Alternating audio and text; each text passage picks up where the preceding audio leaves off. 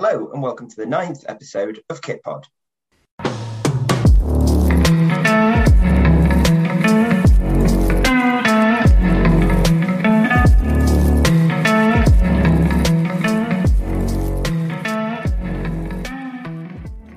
So I'm back in the host chair again, taking over from Tom. I don't appreciate all these empty cause cans, Tom, and there's a couple of the libelous bits about Rafa Benitez graffitied all over my chair. But so our usual thing, our introductions and the shirts we're wearing. I'm Alex, and I'm paying tribute to a dying Kit. It's the last time that we've seen the Dortmund third shirt after Rangers put BVB out of the Europa League on Thursday. We've got a couple of classic templates on the pod today, so we'll start with Rob's version first. Yeah, well, I thought with us having the Trefoil man on as our main feature today, I had to get something out that is an absolute brilliant shirt. So I've gone for the France home shirt from 1989 to 1992, changed just before they went into the Euros of 92. It's the military medals template, which I've been witching on about on Twitter for ages. Absolutely brilliant design. If you haven't seen it, check out our Twitter feed. Get yourself onto Museum of Jerseys and reading their military medals article as well, because there's some brilliant information on there. They're incredibly rare shirts, but the design, I'm not even going to try and do one of those stupid audio descriptions of it because it's just too good for that. So yeah, check it out on Twitter. And Adrian, you've gone for a club interpretation of that template. Yeah, we didn't compare notes when we woke up this morning. We just decided who was making the coffee, didn't talk about what shirts we were going to put on. But I've gone for the Bari 91-92 medals template again. I think I've only got a couple of the Trefoil-based shirts. This is one of them, along with some Romas. So I thought I'd wear it in honour of the feature we've got later on today. But it's a beautiful shirt. I think it's one of the all-time classics. A lot of neutrals love it, back from the David Platt era of Bari. Everything works there, doesn't it? Classic sponsor, beautiful emblem for the club, and a really nice interpretation of that template. And another final classic banger from Tom then. Yeah, I didn't get the memo this week, and I think I'm Trefoil-less, but I have still gone classic. And I went into 93, 94 away, so it's the white shirt with the Inter Umbro kind of jacquard that we've spoken about before. It has the horizontal blue and black stripe, and it's the year that Dennis Bergkamp led them to UEFA Cup success. Great. So with our introductions done, it's on to the news.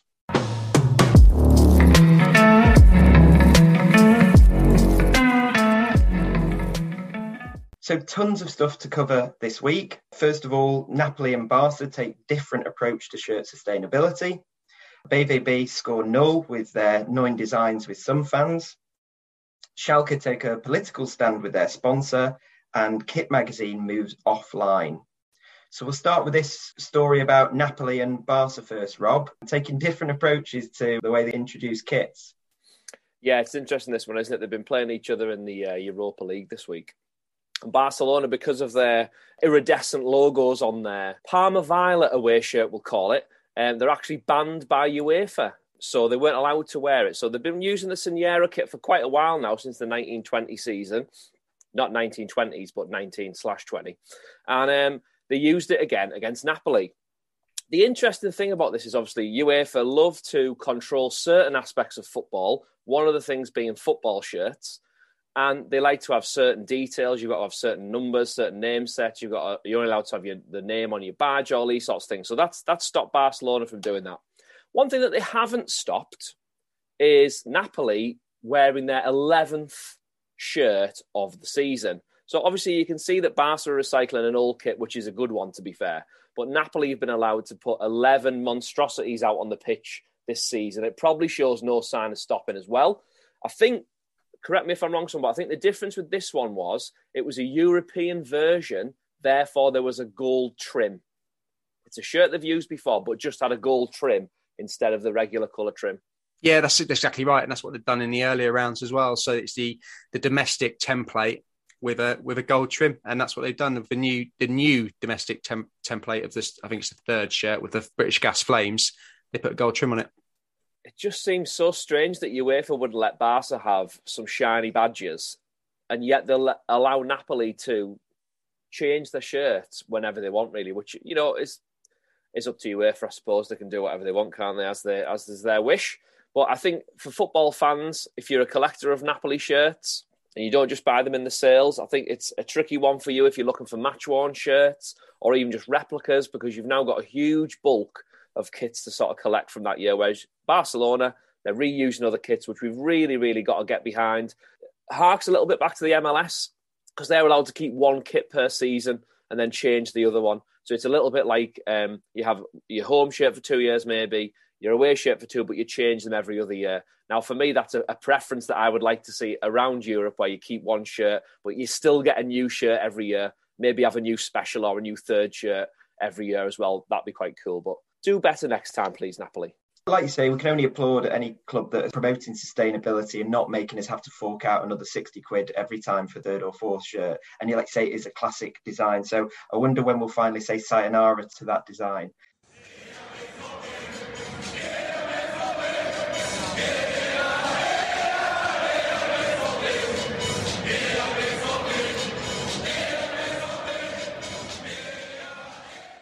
Moving on then, so topic very close to my heart. We've seen the results of the BVB kit competition. So you might remember we covered this a couple of pods back, that they've opened it to fans to supply the designs for the 23-24 home kit. There was a panel, Day, Marco Royce, other figures from the club that selected from over 15,000 designs that were submitted.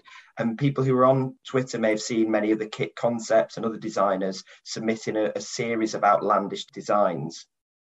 So there's a lot of excitement around this. And I think when the designs have come out, they've been a little more conservative than some of the kind of wild designs that we've seen. I think opinions have been kind of mixed. Just wondered, having had a look at them, guys, are there any favourites, any sort of stand out amongst the 9 for you? I actually think that they've gone more outrageous than I would have gone. I prefer some of the more stripped back looks. There's a hell of a lot of these shirts that have maps, skylines, lots of geometry, and sometimes all in one shirt. And I just think some of them look very, very busy. The one I really like is that first one, which is just a kind of block yellow. And then it looks like almost like the tyre prints that we've seen Adidas use a couple of times the last few years. So kind of black horizontal smears almost down the front. I think that works best as a football shirt. Some of them just got way too much going on, I think. It's a difficult balance, isn't it, between, I think, what looks nice on the page and what looks good on the pitch. A lot of the details are lost when you're at distance. And also there must be things that we don't see behind the scenes, kind of like the practicalities of actually, you could put an LED imprinted shirt or something, and it's a fantastic design, but whether it actually works to make 100,000 in a factory or so. Interesting to see. I mean, the neon safety yellow or vault yellow, depending on which era you're on, it's very popular for kit collectors, but less so for BVB fans. But there are a couple that have sneaked through to the final 9 that incorporate that kind of 90s colour. So, Rob, Adrian, any of them caught your eye? I wouldn't say caught my eye, but I think that they look like football shirts. So that's a tick to start with.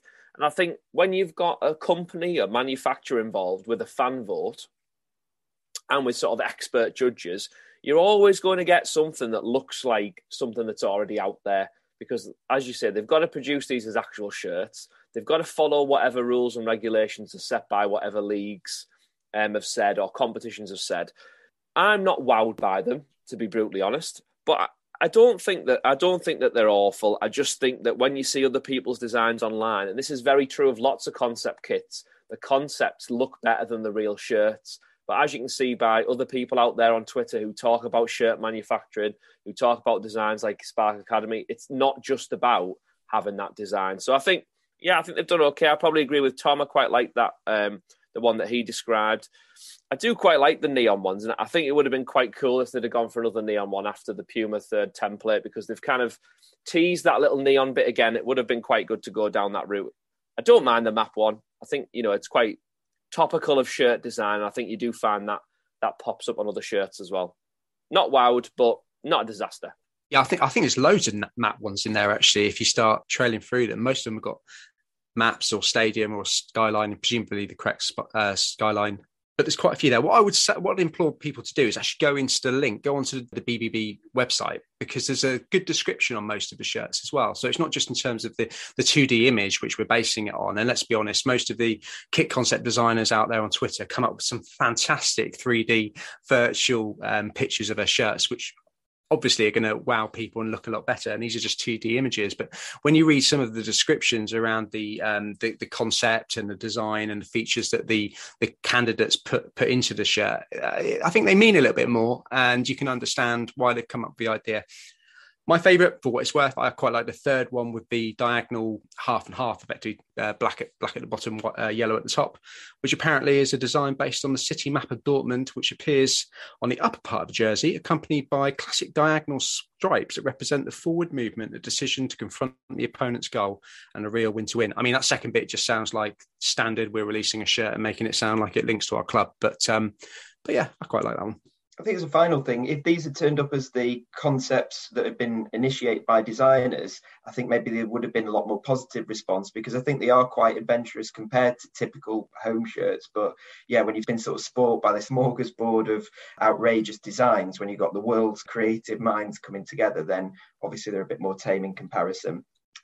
Also, how can a Dortmund fan complain about any of these shirts, having just had to sit through how many games of them wearing a Puma third template? I mean, they could literally take a black bin bag and it'd be an improvement on what they've been wearing this year. Yet they kick off about, or some people have been kicking off about these 9 unique designs that aren't Puma third templates. I'm sinking lower and lower in my chair as this episode is going on. So if you have a BVB account, you can log in and vote for your top 3, and we'll get the announcement of the winning kit soon, and obviously be able to purchase it in 15 months or so time. So moving on, Schalke have taken a political stand with their sponsor. Do you want to discuss this then, Tom? Yeah, I'm sure we've all seen the horrific news that's come out of Ukraine this week, and it's not something we really wanted to talk about. But Schalke have made quite a admirable step, really, and they've removed Gazprom as the sponsor from the front of their shirts. It's a sponsor that they've had since 2007. And of course, the reason that they've done this is because Gazprom is a state-owned gas and oil company, but owned by Vladimir Putin's government. So it's one way for them to kind of hit Russia and to sanction them and to remove that from the front of their shirts. Obviously, it goes a long way for taking them out of the limelight. It does cost Schalke financially, but it goes a long way towards making Russia a pariah state, both economically and in a sporting sense. And, you know, this is something that the rest of the world also needs to look at and do too. So, yeah, it's not the first sponsor we've seen change this season either for socio-economic factors. There's been a couple others this season. I think Blackburn changed their sponsor midway through the year. They cited COVID and its impact as the reason that they lost Recoverite as the sponsor of their shirt. That was replaced by Totally Wicked. And Luton, obviously this week, they've just had Utilita as the sponsor that replaced JB Developments. And again, that was due to COVID impact. So, you know, we are starting to see a lot of sponsors change for political and socio-economic reasons, which is a massive shame, really. Yeah, again, obviously these kind of events pale in significance when we think of the kind of broader context, but within the confines of this pod really can only talk about the football impact. And there is quite a substantial impact, isn't there? Obviously the Champions League final's been moved from St. Petersburg to Paris. There's also talk of Russia possibly being excluded from the upcoming World Cup tournament, or changes to the playoff final and so on. So it is good that authorities and clubs are taking a stand. I mean, for Schalke, this is as much as they might not be terribly fond of the club, this is a $150 million deal that they're effectively cancelling. And given the economic situation, they're unlikely to receive something of that sort of scale. So this is going to cost them millions of pounds. So it isn't a sort of an empty gesture. You know, this is a real economic impact. And it's great to see a club putting kind of principles in front of money for once. It'd be great to see if UEFA can follow suit and remove the Gazprom sponsorship from their competitions, but, you know, let's see if their money is where their mouth is. So again, we hope that this all resolves itself soon, and good to see some of the actors in football taking a principled stand. To move on next to a much more positive piece of news, obviously you know that we are part of the Kit Magazine operation, and the Kit Mag's been going for about a year or so. And we're delighted this week when we finally announced our tie-up with Classic Football Shirts. So previously you could only purchase the physical copies of Kit Mag on our website, but now you can purchase them either from the CFS website and also in stores from next week. Just a reminder, you can also still pick up digital copies of issue 1 and 2 online on the Kit Mag website, but it's only issue 2 that's available in physical form at CFS. If you haven't had the opportunity to pick up a copy, pop into your Manchester or London branch or get on the website and get yourself one.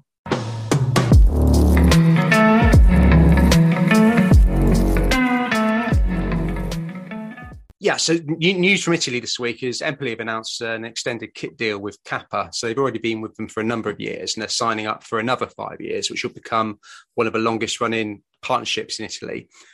What we thought would be a good idea this week is to bring on, I know somebody who's a big Empoli fan, and that's Calcio Supporter, at Calcio Supporter on Twitter. Jake, welcome to the show. Welcome to the pod. Cheers, guys. Thanks for inviting me. It's great to be on. So why don't you just very briefly give us, not everybody might know a lot about Empoli, why don't you give us a whistle-stop tour of Empoli as a team, how they're doing at the moment and potted history? Yeah, will do. That's great. Yeah, we're a little team, Empoli, just situated outside of Florence. About 20 minutes on the train. It's a really nice place. And been punching above our weight for a while now, I think. We have a Tuscan owner and he backs as well. And we're really a Serie B side normally. But I think in the 86 we got promoted for the first time to Serie A. And we're one of the only non-capitals of a Regione to play in Serie A. We had Kappa joined us in 2018. Yeah, 2018-19 season. And that's when we was in Serie A at the time. Unfortunately, we was relegated then on the last game of the season. Since then, we've been in Serie B for a few seasons. But last year we got promoted, so we're in Serie A now, and it's been a great season so far. Yeah, I think we're 12th maybe or 11th currently. We've beaten Fiorentina, Napoli and Juventus this season, so it's been a great season. Although we are yet to win in 2022, so hopefully we can change that today against Juve, but I'm not sure we will. I would implore anybody who's got the BT Match choice on and watching a bit of Serie A to click on an Empoli game, because you guys play some really brave, dynamic football this year as well. You've not come up and shut up shop and tried to snatch wins. You've been playing some great stuff. It must be lovely to see. Yeah, I mean, it gives you a bit of a heart attack sometimes because we seem to just go for it, attacking football at all costs. We don't change the way we play. We can concede a lot of goals, but sometimes when we can shut out a team, that's when we can spring a surprise like we did in the Allianz Arena against Juve. So, yeah, that's great. Great stuff. And then in terms of the shirts themselves, so the Kappa shirts are really nice. I think a lot of people in the collector community probably got on board with Empoli shirts with was it the 110th anniversary of last season? The 100th anniversary, yeah. 100th anniversary shirt, yeah. VFS did them at quite a good price in the end. So I think a lot of people were snapping up those three. What's your view on the Kappa kits today? I think it's really refreshing, actually. Obviously, we're not a big team, but I feel like they have done us mostly bespoke designs over the 4 or 5 years we've had them so far, which is good. But before that, we were with Joma, and it was very much, template-based. Slight change every year, but nothing much. But yeah, it's been great so far. I always feel the first year you have a new kit supplier, maybe it's not the best effort. I feel like they don't have time to sit down and maybe design exactly what they want. But since then, it's been great. My favourite kit was probably the 2019-20, which was kind of like this honeycomb design. People should check it out if they've not seen it. It's really nice. I think I've shown it on Twitter before. It was great. And then we went back in the pandemic year to just our original blue, but it was a classic Kappa. It was lovely. And then this year we've added the subliminated lion, which you can't really see it on TV that well, but when you see it up close, it's really, really nice. And that just represents the Piazza del Leone area of Empoli, so it's great. And then, as you said, we managed to do something for the 100th year anniversary. Most teams maybe get a special badge or something like that, but we managed to go full in with some historical kit, and yeah, it's been great. So you'll be hoping for more of the same for the next 5 year to run. So next 6 years, you'll be hoping for more of the same. Yeah, it'd be interesting to see what they do. Really, they've done some cool designs, and now we've gone classical the last couple of years. So it'll be interesting to see if we then stick with that or whether we twist and go with something a bit more daring. I don't know. I feel like our colours are blue, but we initially were red for the Tuscan flag. So it'd be interesting to see whether they incorporate that at some point. That could be a good design. But yeah, I'm very happy we can stay with Kappa and can hopefully avoid templates for another 5 years to come. Well, I'm sure we'll all be watching very closely to see what comes. Maybe we've got a new second team in Serie A as well in Empoli. So wish you luck for the rest of the season. If anybody's interested, we'll be running an Empoli Kappa thread during the week, so everybody's got an opportunity to go in on the Twitter feed and see all of those great shirts that Jake's just described. Thank you very much for joining us. Cheers. Thanks, guys. Appreciate it.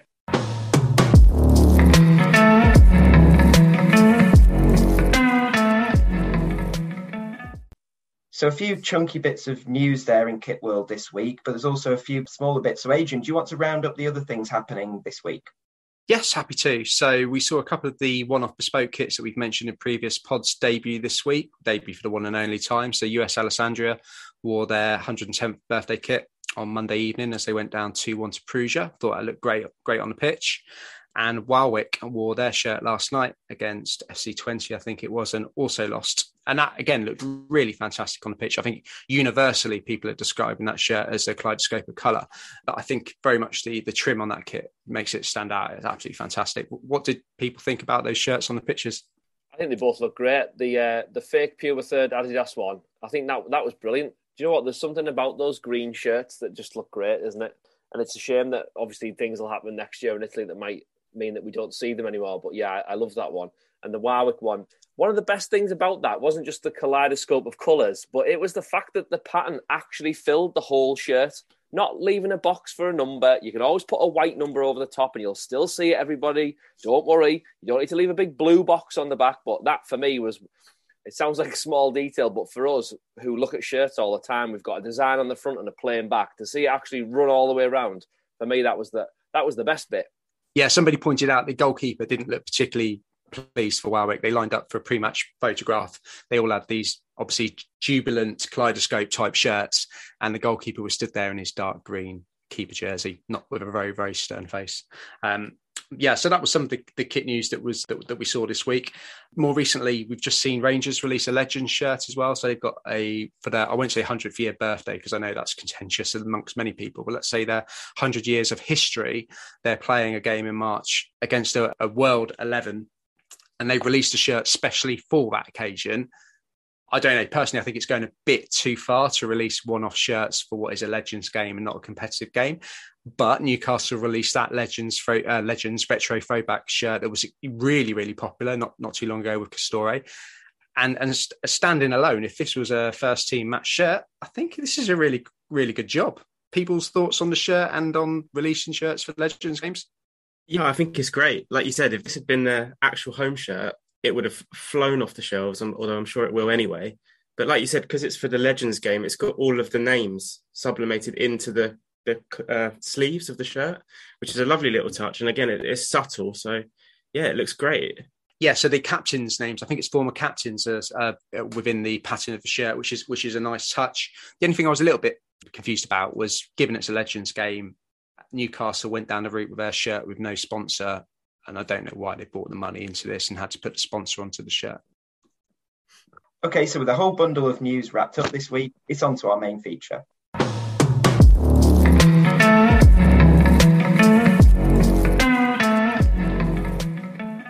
All right, so we're here with James. It was Classic Trefoil on Twitter, and we're here to count down and look at some of the best 5 Trefoil shirts of the 1980s. Some absolutely incredible shirts that we're going to chat through this feature on the podcast this week. So we hope you check out the feed as well as we go through, because we'll have all the pictures on there with some great shirts from match action. So, James, where do you want to start us off then on this glorious decade for Adidas? Well, first of all, fellas, thanks for having me on. I'll try and sound like I know what I'm talking about, but I can't promise anything. The first one I'm going to go for, I think, is the old DDR away shirt from 1989. Now, as you can see from the pictures, this is the famous or infamous Ipswich template from Adidas, and it's a very fetching light blue shade. I think it's the same as, the Holland one, the Netherlands one from 88 that everyone thought was an away kit, but turned out it wasn't in the end. Yeah. So, yeah, it's the Ipswich template in a light blue shade. And I just think that the colours on it work a bit better than maybe the Soviet Union and the Netherlands one. I don't know what you guys think, having looked at the pictures. Yeah, I think it's a classic colourway, that one. It really works well, doesn't it? I want to ask, why do you think this Ipswich template is so well thought of amongst collectors. Is it the design, or do you think it's the rarity, or is it the fact that obviously Van Basten wore it and Holland wore it in '88 when they won the Euros? Because it is one of those shirts that everybody seems to want or seems to like.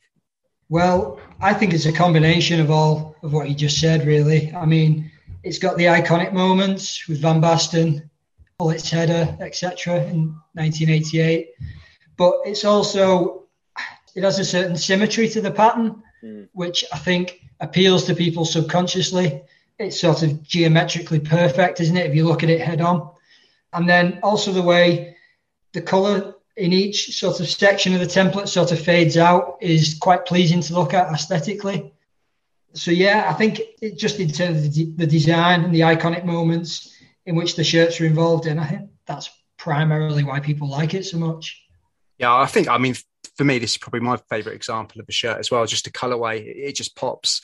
And even just the DDR badge, the red embroidered badge on there just seems to almost shine better against the blue, doesn't it? With the way the colours flow. I think it's a really exciting shirt. Do we know actually how many variants or how many teams actually had this? I know we had this as a bit of a question, didn't we, a few weeks ago, but there's probably a lot out there, isn't there? Maybe even some that we don't know about. There's loads. Off the top of my head, there's obviously the Soviet Union, the Netherlands.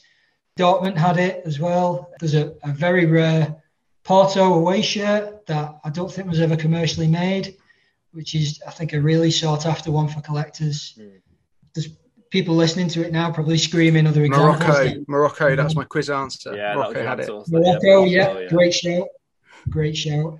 And there's another famous example that, West Germany, of course, 1990. I couldn't forget. Yeah. There needs to be something somewhere, doesn't there? You know, like we've got old football shirts and like Football Kit Archive. Wouldn't it be great if you could have like a website or somewhere that had an app or a section that had all the templates and all the famous versions of it? That'd be great just to see kind of all the different teams. I mean, correct me if I'm wrong, but I don't think that exists, but that'd be quite cool to see. I know Museum of Jerseys do so much great stuff with templates and sharing that out, but it'd be great just to see images of them, wouldn't it, of whether it's match action or the shirts that people own. Rob, that sounds like a tremendous idea, mate.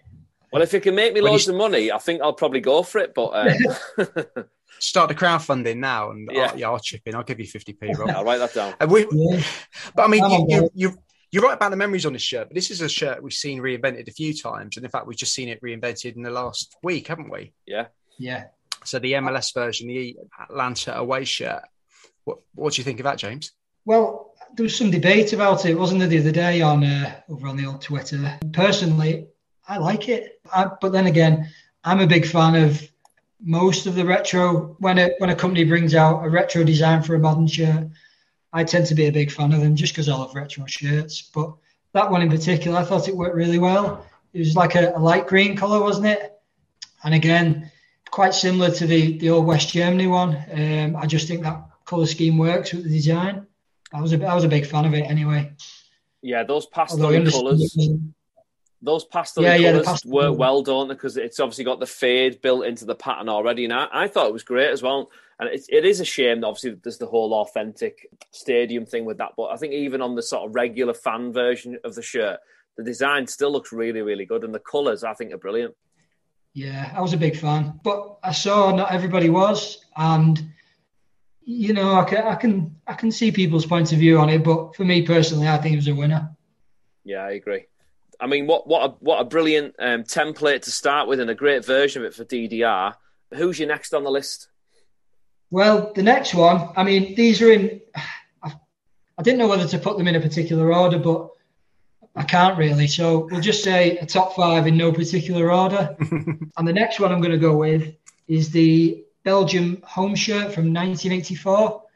I think most people will have seen this because they reimagined it, didn't they, for the 2018 World Cup? Yeah. And it was the one with the sort of Argyle pattern, the flag colours across the front, emblazoned on like a white band. And yeah, I just think it's proper cool. What do you think? I'll be honest, this is my least favourite of the 5, and I didn't like the reimagined version either. I didn't like it when it came out for the World Cup. I don't know why that is. I think maybe maybe it's as simple as I don't really like the Belgian badge. Got nothing against Belgium at all. Love the chocolate, like waffles. They've got some great football teams, some great players. I don't know. Just for me, it's almost a bit like, I was going to sound really harsh, and I don't mean it like this, but it's almost like the tea towel that your grandma had, when you were little. That pattern, the geometric pattern across the white. I've just shot myself in the foot there, but sorry. I think that's brilliant. And I think it's one of the best, because no other teams used it. It's so individual and looks so different. And I actually think the Belgian badge, it is a little bit clunky around the edges a little bit, but I think because it's been put in the middle and you've got it in sort of the black diamond, if you like, in the middle of it, it kind of really draws your attention to it. It really stands out, like with the crown and the outline. And I love the white band. I mean, I'm a Borough fan, and we've had a white band quite a lot, actually. And I like the idea of a pattern through it as well. I love that they've got sort of the Belgian colours going through that. It looks like it's been well thought out. The collar, I mean, that is such like a wide open 80s collar, that, isn't it? I mean, it's brilliant. It looks like it would be made of absolutely nothing.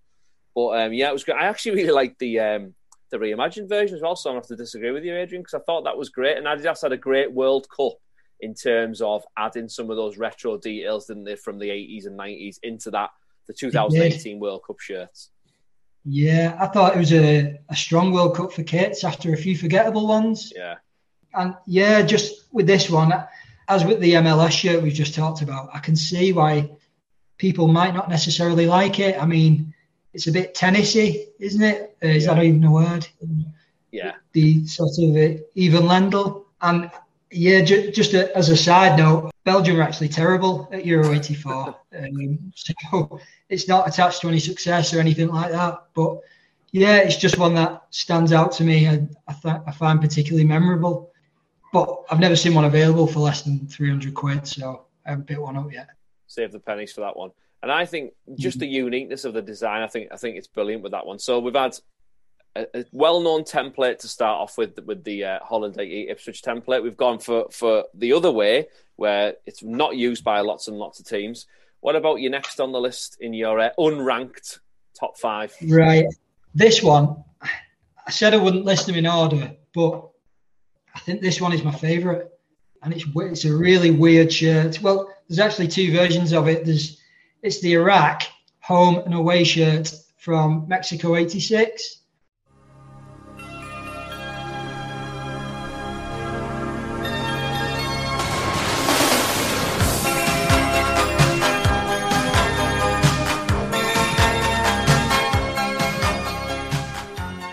Now, it's very similar to the Ipswich template, as you can see from the pictures, but it's this like sort of crazy zigzag wavy line template, which I know they use for a few other shirts, such as I think Japan wore it, Portugal, Bayern, the DDR as well, which is one I've actually got. And they also re-released it as well for Russia to wear, I think, the Confederations Cup not so long ago. Where that came from. Yeah, I remember that one. That was the home shirt, wasn't it? The red one. Yeah, it was. Yeah. And the thing I really like about this, I mean, don't get me wrong, I really like the wavy pattern, but I really like the massive crest in the middle, the black eagle crest. Yeah. I just think it looks super cool. And do you agree with me, or am I talking rubbish? No, I'm all for it on this one, especially because we definitely recommend, just as a side note on this pod, make sure you have the pictures from the thread while you listen to this section, because you really need to see them to appreciate how brilliant these shirts are. But one thing I actually love on it, and which is a little bit frustrating with modern shirts, and we found this with the Venezia shirts this year, it says Iraq on the shirt and it's got the badge. But it works because obviously you've got the symmetry of the name and the trefoil at the top, and then you're sort of drawn down to the middle. I know that you're UEFA regulation or FIFA regulation, but it just seems stupid, doesn't it? We all know that it's Iraq or it's France or it's England or whatever. just put the name of the team on if you want, if that fits the design. And I actually think, I know it's a really small detail, but I actually think it really works well because it sort of draws your eye into that giant badge in the middle, but you can't ever complain about a giant badge on a shirt for me. No, you can't. I don't know whether it was just Mexico 86, but I think there was a few countries who had the name written on the shirts at that tournament. I mean, there was Canada, Mexico, who else had it? Soviet Union, obviously. I'm sure there was a couple of others, but it's not something you see these days, is it? No, groundbreaking, ahead of their time. Puma are doing it now, but they're ahead of it. Yeah, but we're seeing more and more modern examples of it. I mean, obviously the Puma version, we've got the US Alessandra as well. They got away with it. Venezia weren't allowed to do it, but US Alessandra have been allowed to do it in Italy, so that's a bit of a strange one. I'm not sure how they got away with that this week. Schalke as well this week, I guess, going forward, are going to be using Schalke 04 on their shirt. It'd be interesting to see UEFA's reaction to that, given they haven't made a reaction to the actual situation at the moment. Don't know how they're going to cross that shirt bridge.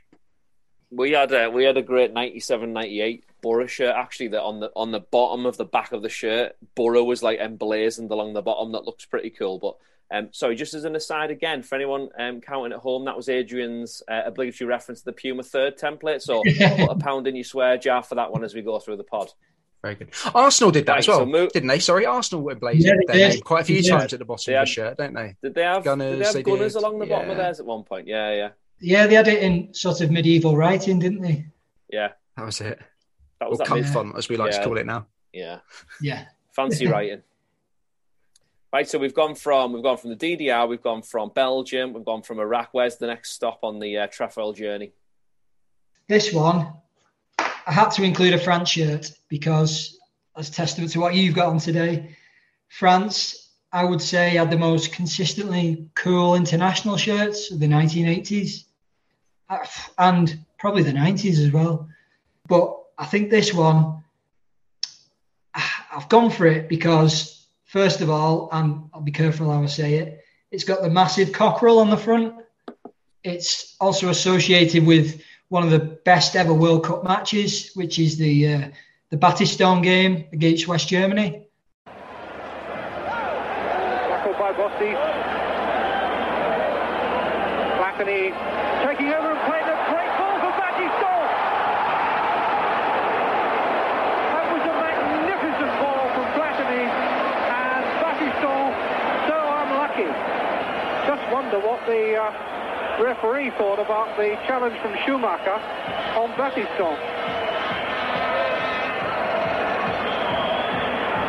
It certainly looked a wild jump. But talking sort of sartorially, I think the really plain template with the traditional French blue and the pinstripes and the sort of collared V collar just all combines together to work really well. And then obviously on top of that, you've got all the like really cool French players, haven't you? Like Rocheteau with his long black hair and his sulky face, Platini. You don't need me to name them all, but yeah, just a really, really cool shirt and an iconic match. This is my favourite of the bunch by a mile. I just think if you've got collars, cuffs and a pinstripe, you can't go far wrong on a football shirt. Add in the Adidas Trefoil on there, and that, to me, that's a whole set. And you can almost go with any colourway on that shirt, any badge, and you'd have yourself a winner. I think it's beautiful, absolutely beautiful. And like you say, you add the history to it as well. And that's why most of us are here. That's why most of us get so excited about shirts and collect shirts, is because of that history that's tied into it and the imagery that you've got in your head when you're looking at the shirt. That's an absolute beauty. Is this a shirt you've got as well? No, I haven't actually got this one. I've got the 86 one. But I desperately love an 82 or even an 84. It's just everything about it is perfect. The badge, the manufacturer, 3 stripes. You've got the cuffs. I mean, Platini's wearing a red, white, and blue captain's armband as well, wearing number 10. And do you know what? They always look better in a warm World Cup, don't they? And that one, especially, with all the sweat and it's dripping off him, and it just looks absolutely incredible. There's probably going to be an argument that we can really boldly claim that like France have had the best international shirts from like 82 to let's say 2000, because everything after 2000 is rubbish. Let's say 82 to 2000, they've had all the best home shirts because they've got so much variety within them as well. And even their 98 one, That's the one that sort of links to the 86 one or 84. I'm getting that wrong. 86, 84, that one. 84, isn't it? Yeah. So, I mean, even that, they were doing the retro type stuff before anyone else. And I think they've done a brilliant job. The Nike stuff that is out recently for France is can be a little bit bland, can't it? But definitely that Adidas run was pretty good. I'm going to I'm going to defend the newer Nike stuff. I think the newer Nike French ranges have been pretty good, I think. But yeah, we'll write off as the noughties at the end of the Adidas era and start the Nike era. But yeah.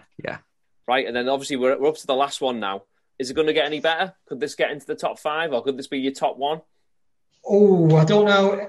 I don't think it's my favourite, but I had to put it in somewhere, and it's the Boca Juniors 1981-82 shirt.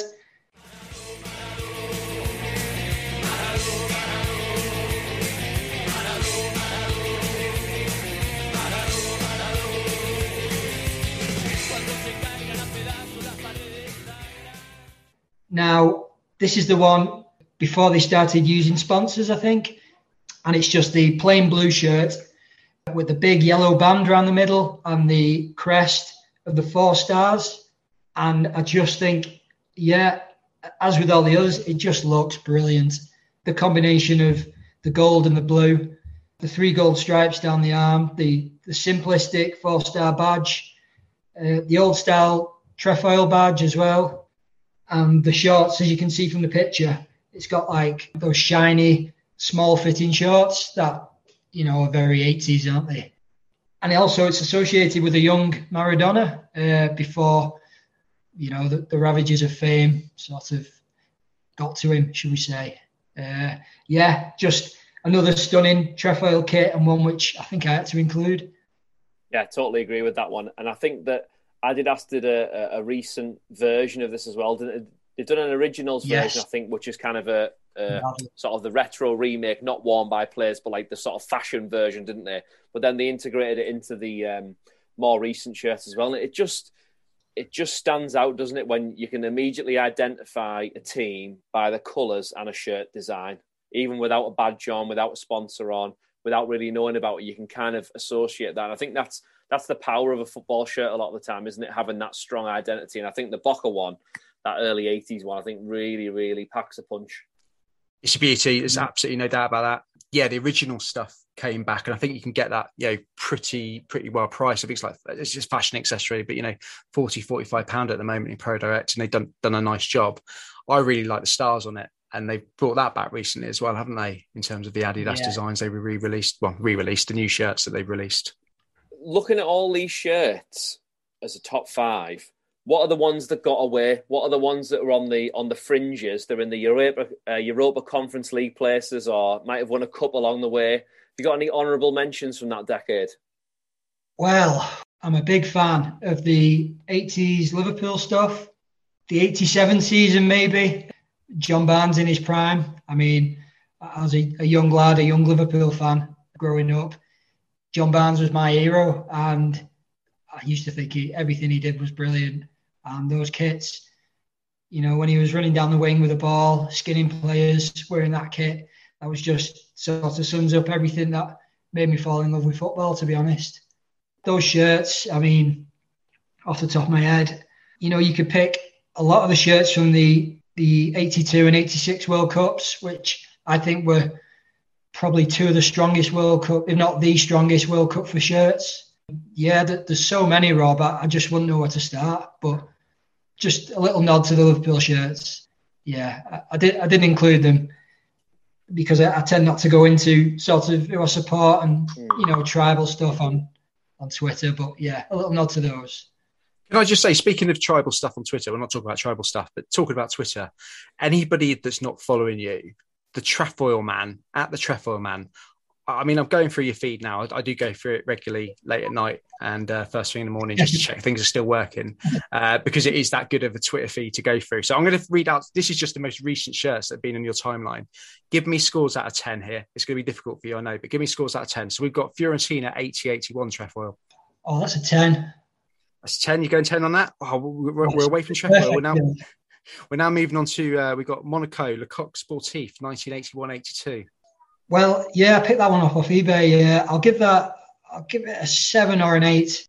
Yeah, it doesn't get a 9 because it's not a trefoil, but yeah, it's pretty nice, and it's a very, very 80s shirt, which obviously appeals to me. If you've seen the sort of shirts that I collect, it's a beauty. We've got Enra, we've got a Roma 8. I think it's a VHA 89 away shirt. Oh, I think you'll like that one, won't you?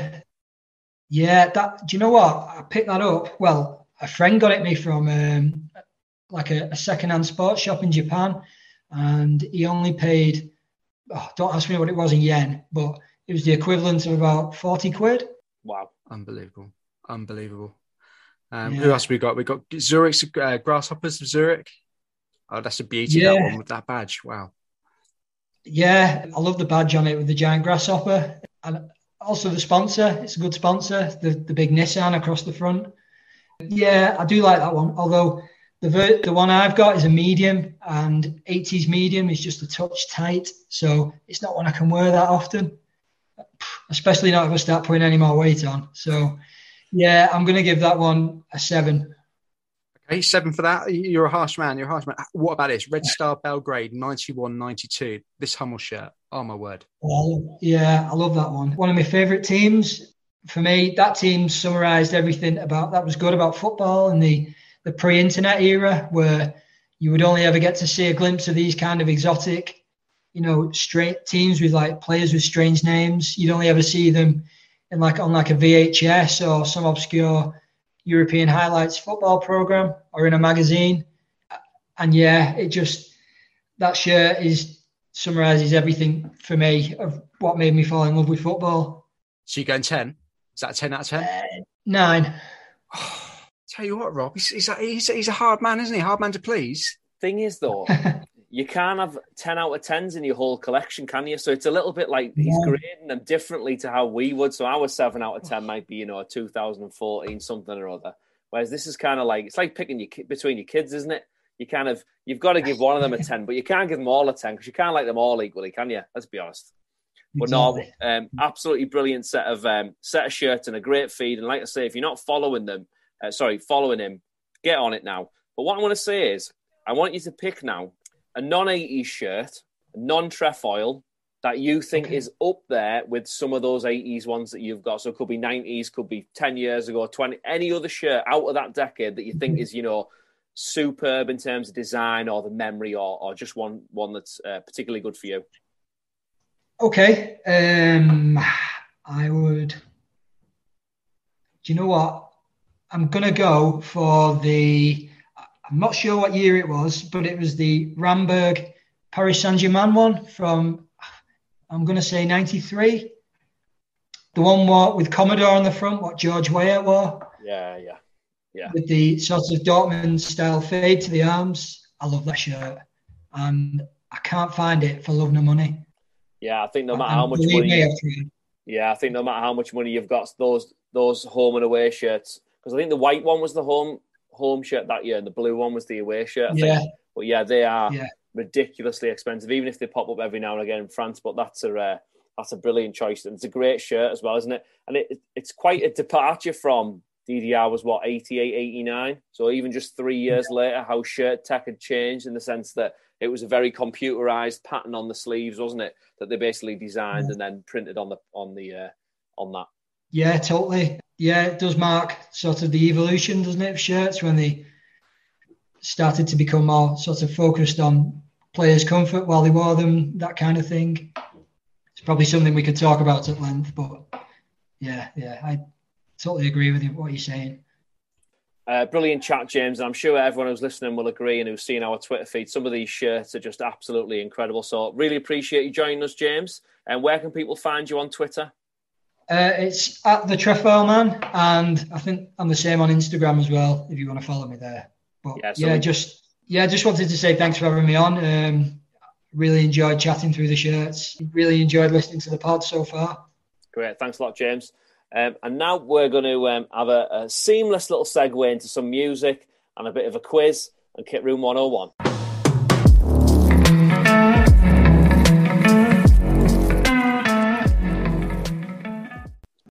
I know he nearly sent it to me because he was texting me. Alex texted me saying, what question shall I give for Adrian Tom? And I was thinking, Might get the question here. You tell I've been out on the piss for the last couple of days. Okay, moving on to the quiz now. So Rob is looking to join Tom and Adrian at the top of the leaderboard. So a slightly different format to the quiz today, lads. Tried to calibrate it for your respective ages. So we have the 1997 Champions League final, Dortmund against Juventus.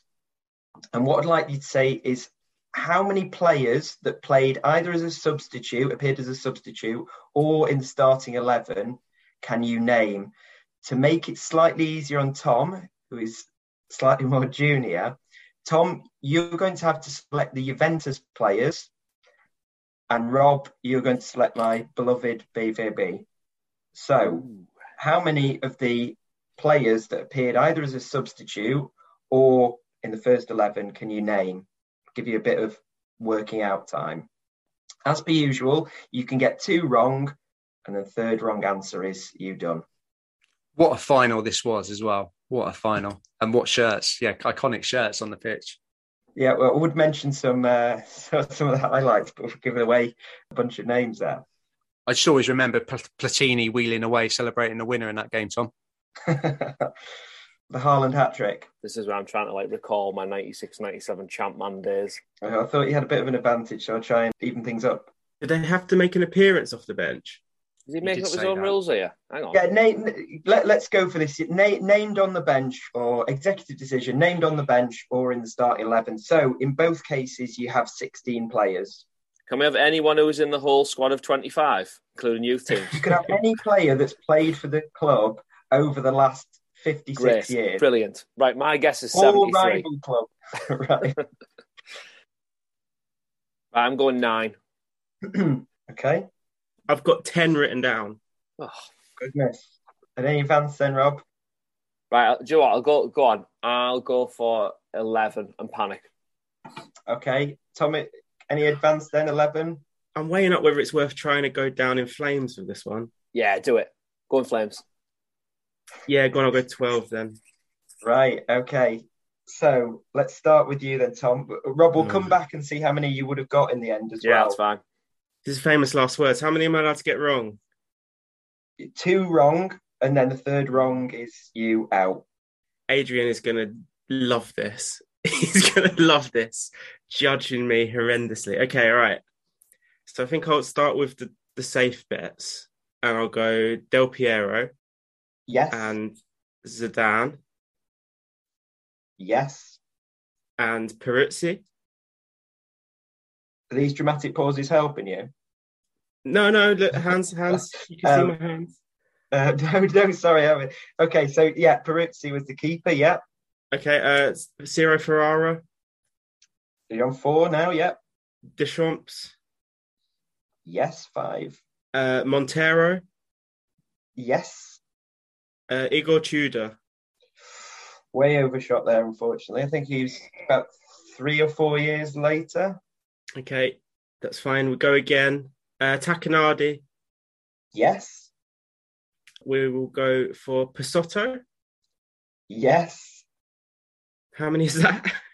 You got 8 so far, 1 wrong. So. Okay, we will go for. I've got one written down here, but I'm very suspect of it. Now you said that about Igor Tudor. I will go for Edgar Davids. I'm afraid not. No! 1 more chance. Oh, okay. Alan Boksic. Back in the game. Yeah, so you're 9 now. So is it 2 more? And I will go for defenders. I'm trying to think defenders. He needs to get 12, didn't he? Yeah. Oh, so I've got 3 more to get. 3 more with 1 life. Bollocks. Okay, well, I'll have hang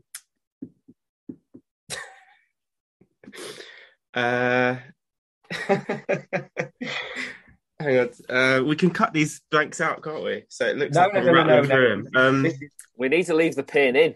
It's going to be a 2-hour episode. Mark Luliano. Yes, left back is played. So you're on 10. And I will have...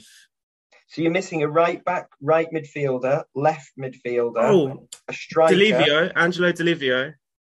Hang on a minute. You can't give him the positions he's missing. Rob, you were offering to open it out to the world of football. And you've missed... I'm definitely missing a striker. I know that, aren't I? Yeah.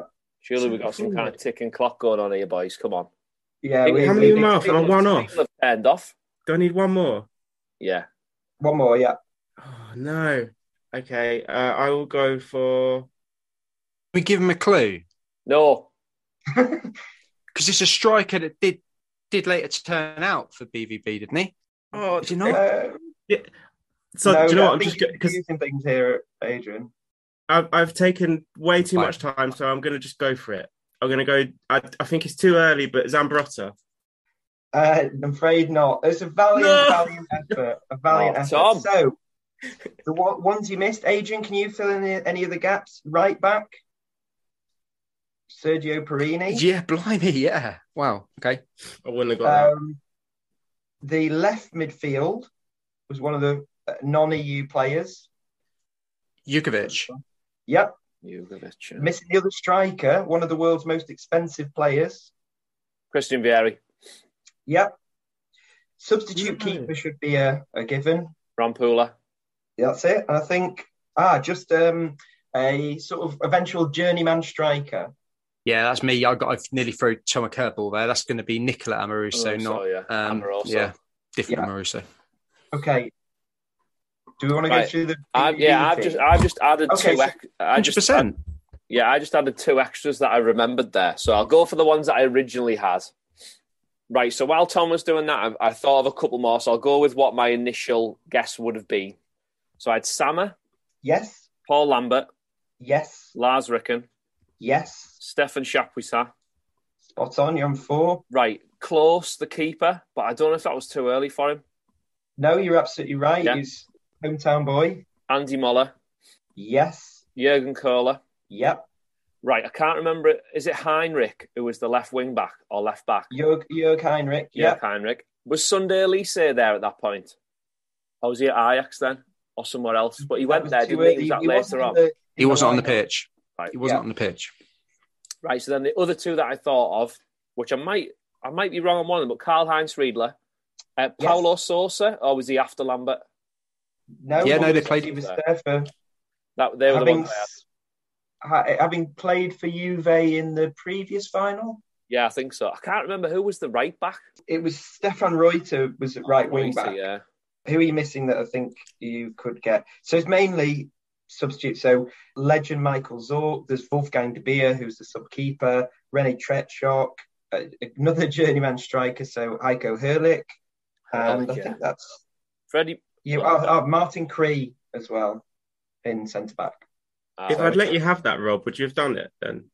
I think he would. He's on 10 here, so if he could have got one of those. Yeah, Elise was the one I would have got wrong. Reuter, I could have got. Zorc I've heard of, but wouldn't have remembered. Heiko Herrlich I do remember, but not that well. I wouldn't have got any of the others. So after a valiant effort, ultimately Rob triumphs and joins Adrian and Tom at the top of the leaderboard. So, with quiz done, we're on to Kit Room 101.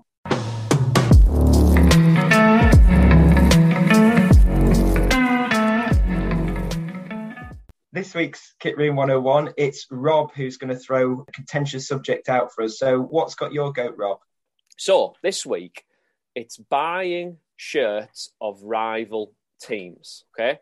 Now, I haven't actually got any problems at all with anyone buying any shirts from rival teams because I feel like the tribalism around your team is what stops people buying other teams' shirts. Now, it doesn't extend then to all teams' rivals. So, for example, if you're a Middlesbrough shirt collector, you might not buy Newcastle, Sunderland, Leeds, whoever. But also, if you like to collect Barcelona shirts, does that mean you're not going to buy any Espanyol shirts, any Real Madrid shirts, any possible Atletico Madrid shirts? Barcelona have been rivals with plenty of teams across the continent. If you're a PSG fan, does that mean you're not buying any Monaco? You're not going to buy any other teams from France like Marseille. If you're a Dutch collector, you're not going to have any Feyenoord and Ajax and PSV in there. So for me, it's not actually about not buying rival team shirts. For people, it's about hating other football clubs. And that's a different thing than what I'm actually saying is actually all right. Buy some great shirts, and if you like them, you do. I get why people don't buy rival shirts of English clubs because, again, the tribalism of football means that you probably hate them and you don't want to see them on a rail. But if you're going to live and die by that sword, live and die by that sword with all the teams that you buy. Well, in rarity, I'm actually going to agree with you and not take the opposite stance on 101. I think you're absolutely right. Ajax and PSV and Feyenoord's rivalry isn't my problem. I'm not going to wear both of them at a time, so it's really none of my business, and I have no problems whatsoever. I would be interested in any of you. Have you started buying a club's team and then stopped buying their rivals at all? Have any of you actually done that, not a team you actually support? So I might be a bit different to you guys on this. So collect your hat on. Obviously, I collect Italian football shirts, and I think most people know I want to have an Italian football shirt for every team that's played in Serie A.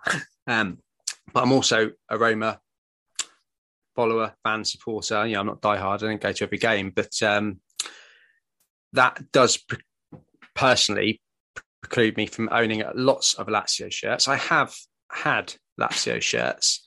Currently don't have any in the collection at the moment, although I am going to have to buy one just so I can do a photograph of every single, for completeness, so I can do a photograph of having every single club in Italy in one photograph. But yeah, and the same with Juventus as well. I did have a period of, I had quite a few Juve shirts at one point, quite a few, and that's sort of dropped down to probably only a couple that I hold on to. So I don't know. I probably lean more towards the difference is probably whether you're a collector or a supporter. And I think if you support one of those teams or have an affinity, whether you build it up or have had it all the time, but if you support one of those teams, it is a bit tough, especially where there's a really big rivalry to go out. I mean, I could never wear a Lazio shirt, seriously, not without making a joke. So yeah, I'm probably against that, the other side of the argument.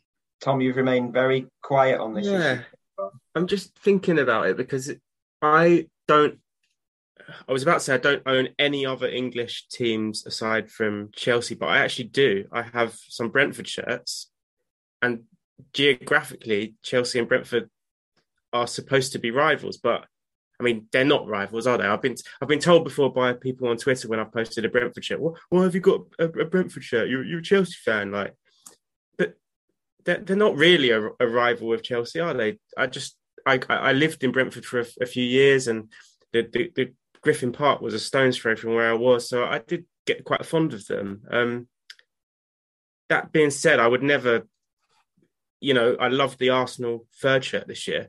I think it's one of the best shirts of the year, but I would never own it because that's Arsenal and they are a rival of Chelsea's. It's a tricky one. With when it goes to teams abroad, I have both Lazio and Roma shirts, which I know Adrian just kind of covered. Because, I don't really have a particular affinity with either of those teams. I think I probably would go with Rob, actually. I think I would agree with him, though, overall. But that is the difference between being a collector and supporter, Tom. So if you supported, for instance, Torino as your Italian team, you wouldn't buy and collect and keep hold of any Juve shirts, would you? No, absolutely. It's interesting, isn't it? Because what we're talking about is direct rivals, as in local rivals. So, I don't know, when you look at Chelsea, when they were relevant in the 80s and 90s, they probably weren't that bothered about other teams because Arsenal didn't see them as a rival because they were winning titles and Chelsea were in the second division a lot of the time. And then, when they started spending loads of money, they became rivals. It's a little bit like the Man United Man City thing as well, isn't it? I'm just going to upset everyone, so don't worry.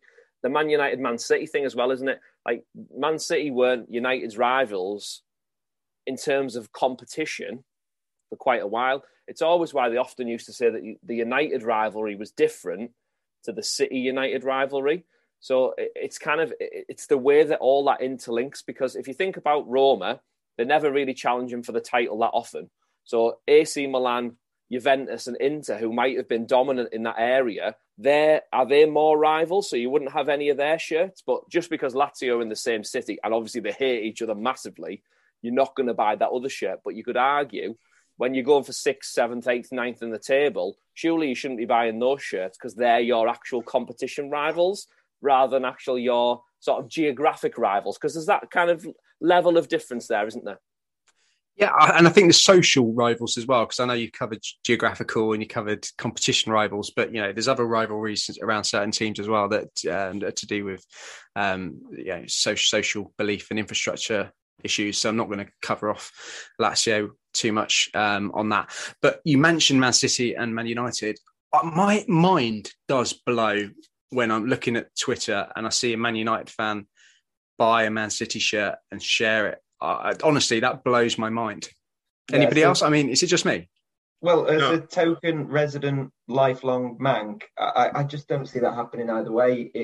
It wasn't especially vitriolic. I still don't think it is a really vitriolic rivalry. It's been, again, we haven't been close competitors. And then I think for United fans, we feel they've got to get out of the money injection that City have had, sort of an excuse for that. I don't think it certainly doesn't have the same feel for any United fans that the Liverpool or Leeds games do. But yeah, I absolutely wouldn't see any United fans I know owning a City shirt. Yeah, and I think that's obviously, they are big rivals and you're probably not going to buy one of those shirts. But I suppose it depends what people want to have in their collection as well, isn't it? Like a lot of football shirt collectors just want loads and loads of football shirts, don't they? They just want to have not one of everything, but they collect football shirts like they collect, I don't know, Lego, or they collect, Corinthian figures or whatever. So you collect them all because you're a collector of them all. Like, I think Adrian might hint at, are we football fans who like collecting football shirts?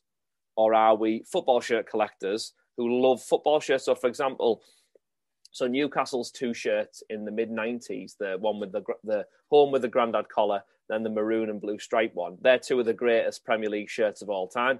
Now, I would find it very difficult to own those shirts, but if I was a real avid sort of Premier League collector and I wanted the important shirts from the Premier League era, then you can't deny that you would want to collect those because they're part of a bigger picture of these were, incredible shirts, really important. The club was going in a certain direction. I wouldn't buy them myself, but I could see where someone would say, right, I want to have, the best Premier League shirts in the last 30 years or something like that.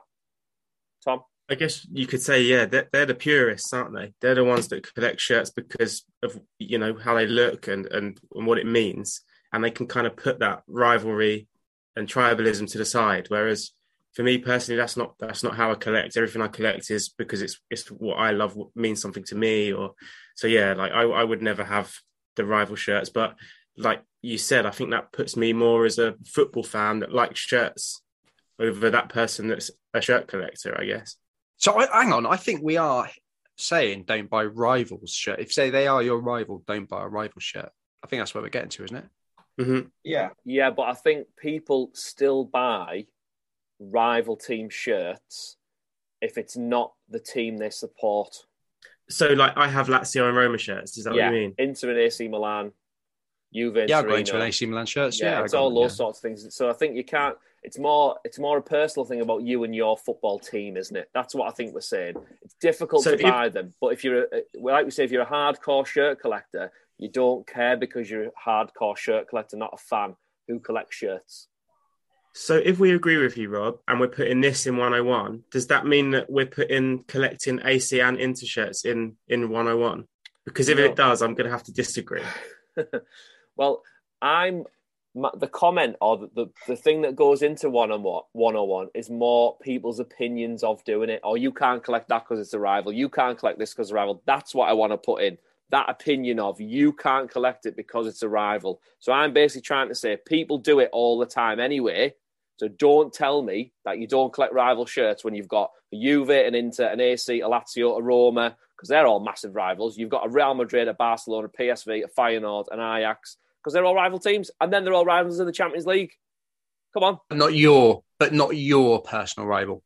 effectively. Oh, but they're effectively fine. I'm okay with that. teams. I'm fine. So in my instance, I'm saying it's fine that I personally still wouldn't buy my rivals' team shirts. I wouldn't buy an Oxford or a Swindon.